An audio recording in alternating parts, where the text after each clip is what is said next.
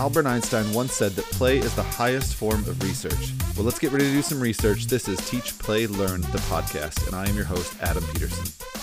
Before we get to today's episode, gotta give a huge shout out to the guys behind our intro music that we use, Brian and Neil, my buddies from the band Cuckoo Kangaroo. Visit cuckookangaroo.com to see more of their music and awesome merch, as well as check out their YouTube channel.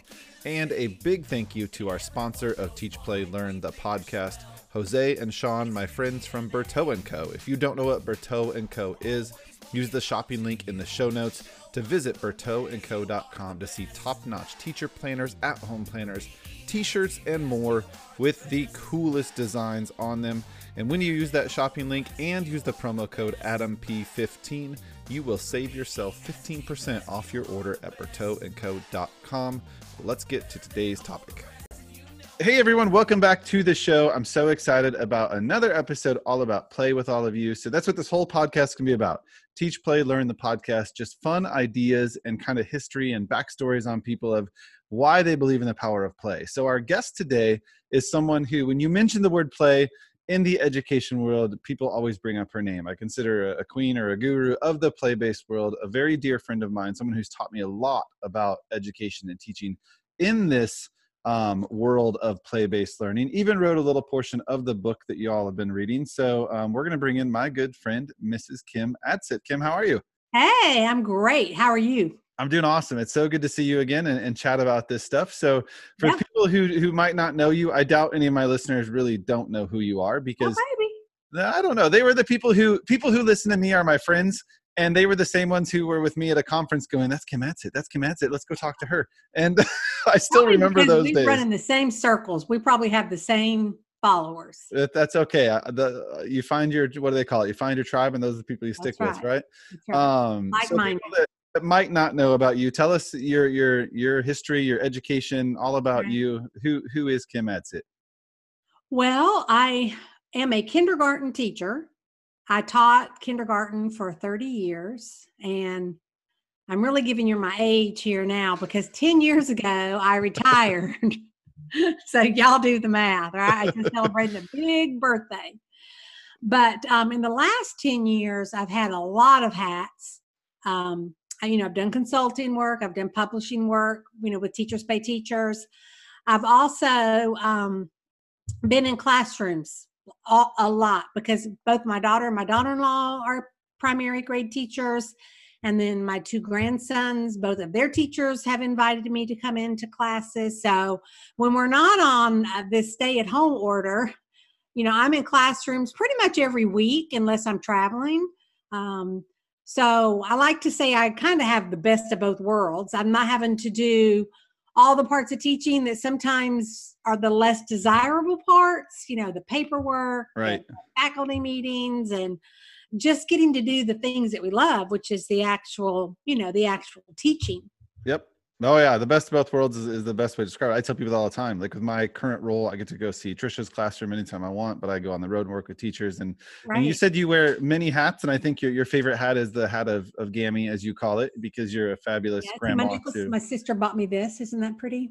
Does it say Gammy? It says Gammy. Oops, if I got. Oh, that's awesome. These things are this. I'm reversed in the. You're not reversed on my end. It's okay. There we go. I'm trying to get it so you could see it. See it right there? Oops, right there. Right there. Right there. Yeah. I don't know what you were showing me there. It's all right. Yes. My sister gave me that for my birthday. I love that we're still trying to figure out all this virtual technology. So if you're listening to this in the future, it is currently April 29th, 2020. We're in the midst of the COVID-19 pandemic. So we're all trying to figure out virtual learning and technology still, even if we're not teaching students. So we mentioned at the beginning, Kim, that your name is kind of associated with the word play. And I know you've done a lot in that realm to help teachers, including me. You do it when you're out on the road. You do it with products that you sell. But I know you're super passionate about it. And one of the questions that we talk about in the book that I got asked all the time was why play? And I know people, I'm sure you got asked that by administrators or people above you in the district when you were teaching. So what is your answer to that question? When someone says to you, why play? Why do it? What do you come back with? Right. Well, there's really two parts to the why. The first part is, I think as a society that we've kind of gotten away from the whole social, emotional part of teaching. Mm-hmm. I think that when Common Core came along, there were lots of good things about Common Core. And I loved the standards. I loved the rigor of it. But I felt like teachers kind of got overwhelmed by that. And so many of them forgot about the social emotional needs of children. And play is when so many of those can be met.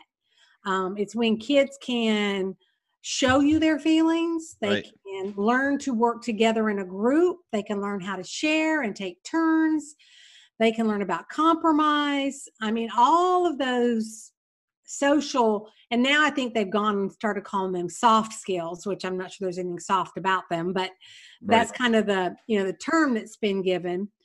So that's one realm. The other is because play is the time when children, not only do children learn through play, but play is also evidence of learning. Mm-hmm. I mean, play is when what they do shows you what they know. So if you think about Bloom's taxonomy, you are up on the upper half of Bloom taxonomy when it comes to children's answers through play. Right. Because their response through play is not at that low content level learning. I mean, they're taking what they know and they're putting it into another activity or another situation that if people don't know what they're looking at, just looks like they're playing around. Exactly. Yeah, that's we talk about this all the time in our sessions that we do together. That's one of our least favorite terms is just playing, because kids never are. And I love what you just said. When they do what they do, they show you what they know. And that's the whole part of it is the doing. Kids learn best by doing. I think we've seen that as an example a lot lately. I know I have personally at home with my son, because he needs to be doing to enjoy learning. And he's not a fan of e-learning. And his teacher is doing some amazing things with them, doing some video calls and doing some really cool stuff to make it. But it's not the same. It's not the same. There's no doing going on. There's a lot of sitting and getting, right? So it sometimes it depends on the kid, but I think especially at this young level, he's in 3rd grade and he still needs that, right? My daughter is in junior high. She's so much used to just the busy work because she can do it. But I think regardless of age, but especially at the little ones, when they can do it and show us, that's when we really get to see, like you said, what they really do know. Absolutely. That's awesome. So we know a lot of schools. I actually just got an email yesterday or this morning from a teacher saying, going to full day kindergarten for the first time ever next year. I need your advice. And it still blows my mind that there's half day programs out there, because I can't imagine how anybody gets anything done. But for people who are starting that journey or just wanting to dive into a play-based learning atmosphere. And here's the thing. I think a lot of people are already doing play-based learning based on the definition. They just don't realize it. So a lot of times it's just look at what you got, right? But if someone came to you or gave you a call or an email, you saw them in Dollar Tree, your favorite place, and said, my favorite place, and said, Kim, I'm starting a play-based learning curriculum, or I'm really going to dive into it. What things do I need? What kind of stuff do I need? And I know stuff isn't always the answer, but we do need some things to get it going. So I'm going to kind of make it tough for you. Top three things or items that you would put into a classroom to kick off play-based learning. That's hard, I know, because there's a lot of things, but. Okay, well, I'm going to really tell you the top 3 places to find things. I like that. Let's do it. The top 3 things. Okay. The first place to look is at your own house. Yes. Because, I used to joke around when my kids were little, who are both, your age now. But when my kids were little, I would say, oh, I'm buying this for Megan. And I would leave it at home for, a few months, and then it would find its way to my classroom, right?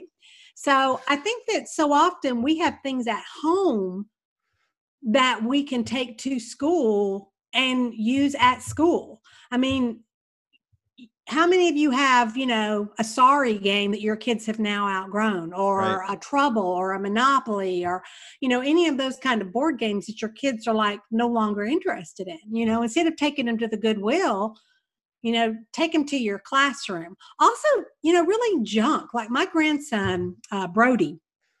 I don't know, Adam, if you saw on Facebook where he and Tyler have literally constructed a marble run. I did see that. That was pretty amazing. My son said to me, that would have never happened at our house, would have it, Mom? I'm like, no, probably not. Because he had it taped to the wall and every door. To the wall. But, his was just junk stuff.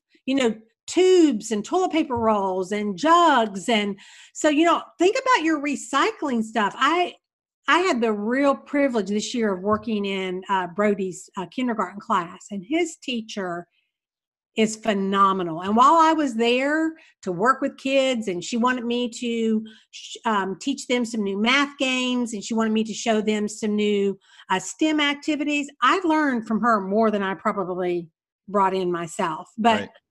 she just would put that kind of stuff out and let the kids do their own creating. They would created their own ice cream shop using spools and stuff. I mean, her kids That's were cool. masters at, you don't have to go and buy those fancy ice cream sets for the dramatic play.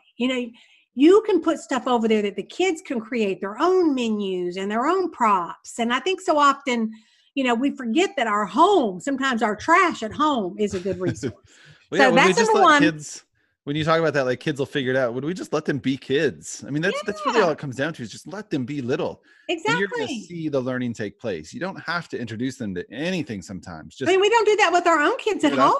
Right, exactly. Yeah. I think finding the junk, when you say that, I don't know if I think you and I were at a conference together when a teacher showed us that image. I might have been with Trisha somewhere, but I can't remember. But it was a teacher who had taken her discovery table or her sand table, whatever it was, and she put in there where was I with you, the old electronics, and she gave her kids screwdrivers and wrenches and whatnot, and they just got to, I mean, it was fine motor at its best. They used screwdrivers to take apart an old computer, and it had nothing to do with technology. They were just digging in and learning how to manipulate things. It was really cool. So junk is the best way to go. All right, what's the next place? You said your home. And number 2, Goodwill / yard sales. Yes. I mean, Goodwill and yard sales, I remember one time I found this set of wooden letters. I mean, they were nice wooden letters, but they weren't letters from the English language, because there were some weird letters in there. Like maybe they were some from some European country or something. So, and some of our letters were missing. But you know what? I took those to school anyway, put them in my alphabet center. The kids aren't going to say, you're missing a J. They're just going to play with what's there. They're missing a J. What are you going to say? Well, what can you do about that? Well, I can write one on a piece of paper. Let's stop there for a minute, because I bet young Kim Adsit would have said, where's the J? There's no J in this file. You would have had them all lined up in order, and it would not have made you happy that there was a J missing. But you're right. The J had to be different than all the other letters. You're right. But kids don't know the difference. That brings up this. Sometimes as a teacher, we have to bite our tongue and tie our hands, because we are too quick to want to jump in and fix. I mean, me, not you, because you aren't that way. But there are lots of teachers that are on my side that are the super organized, everything in its place. Sometimes we're too much, and that robs kids of that figuring it out, because we solve all the problems for them. You know. And I'm sometimes a bit too much the other way, where we just go. If any of you have seen Kim and I present together, we talk about this quite a bit, that she's type A and I'm type Z, and I think that's what makes our friendship and our partnership in this world of education work so well, because we do see both sides. I'm totally not the most organized person in the world, but I respect it and I need it sometimes. Right. So I get it. But yeah, Goodwill and yard sales are the best place to look sometimes. And then of course, the third is our favorite place, the Dollar Tree. I knew exactly what you were going to say. Of course. Yeah. That's the chapter in the book that Kim wrote, you guys. She wrote a whole section on this. So what are your favorite, if someone was at Dollar Tree, let's say someone asked you to go shopping, because I know you've done that with teachers before. Let's go to Dollar Tree while we're here. Where's the first place you're heading?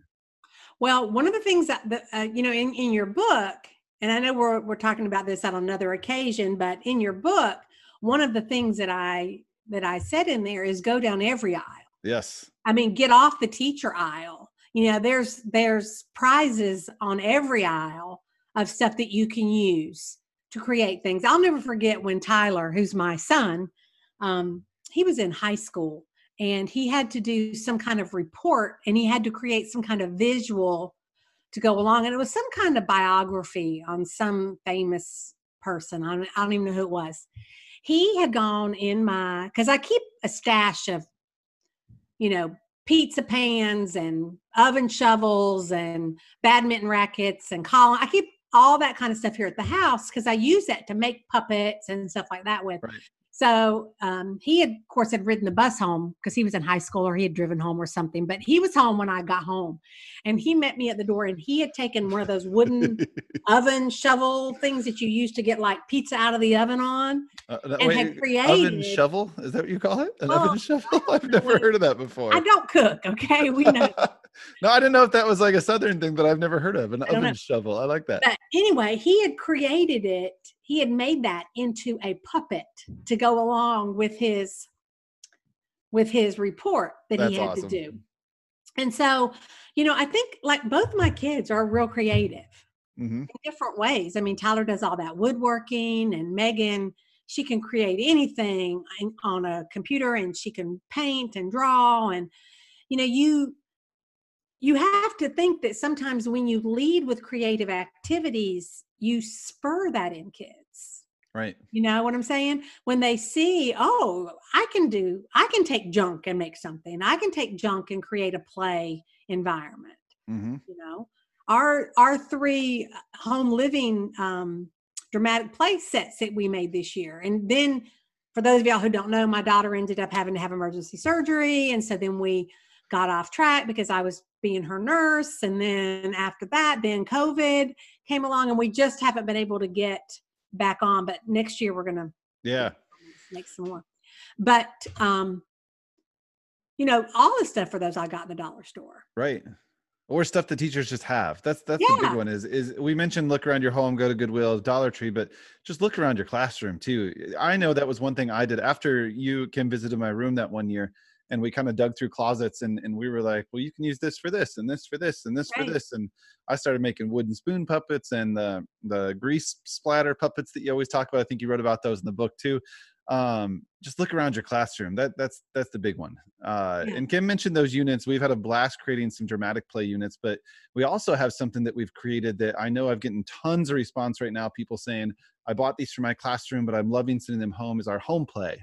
And what we've done with those, we've tried to make the idea of homework, which isn't one of my favorite words in the world, but make it playful because work can be done through play. And we've created games. So we'll link those all in the show notes for you guys. Right. And I think now if we can, if we as teachers can find a way to share stuff like that with parents, because I know, Megan's doing pre-K this year, and her parents are looking for stuff like that because they don't know what to do. So what are parents going to do when they don't know what to do? They're going to get a workbook.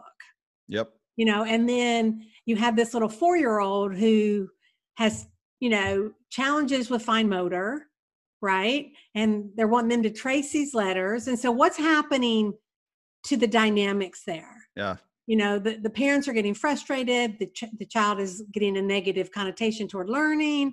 So, if your kid loves those workbooks and sees them as, oh, I'm playing school, that's great. Right. But this encourages parents to sit down and play with kids.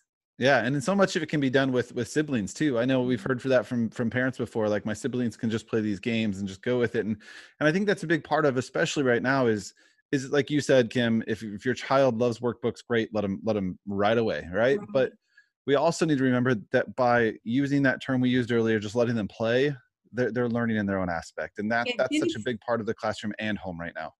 Jenny sent me a video yesterday. She had taken chalk, and on there, they have a wooden fence in their yard. And on the wooden fence, she had written, all the numerals. And then she gave Brody a spray bottle, and she called out the addition facts, and he had to take the spray bottle and spray the cool. thumbs.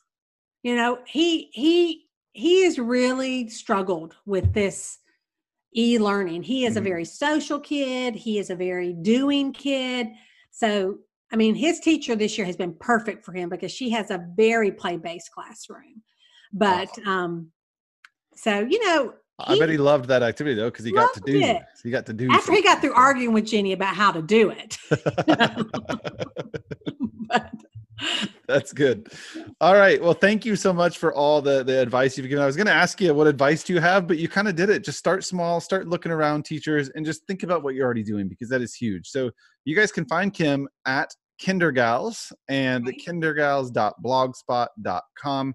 I know your blog is full of posts covering so many different topics, and a lot of them talk about doing things in the classroom through play or just keeping kids busy. I will say this, that so often people think that play means like housekeeping and blocks, and those are fabulous. And yes, I have those, but that is not the only thing that play is. I mean, when you have kids acting out number sentences with puppets, when you have kids using fish crackers to do addition facts, when you have a card game, all of that is play. I mean, all of that is active learning. And I guess really we ought to say it this way: play equals active learning. Yeah, that's a great way to say it. If we look at it that way, then we can expand our thoughts on what play really is. Play isn't just going to the housekeeping or going to the blocks, which is what a lot of people have turned that phrase into. Mm-hmm. No, yeah, you're right. They can be done in every aspect of the classroom in so many ways: whole group, small group, outside, inside. So yeah, I think that's where people need to start if they're starting something. Just think about all the things you're already doing and find a way to make them a bit more active, a bit more engaging, and your kids are going to enjoy them so much more. So I love the advice. I love all of your ideas. I love our friendship. I love the influence you've given me. So thank you for everything, but thank you for being a guest today too, Kim. I really thanks for inviting me. All right. We'll see you next time, guys. Okay. All right. Bye, Adam. Thank you all so much for listening. If you want to hear more music like what you're hearing right now, visit cuckookangaroo.com. And then please like, share, and rate this podcast wherever you're listening to it so others can find it too. I'll see you guys on the next episode. 'Cause you are the best.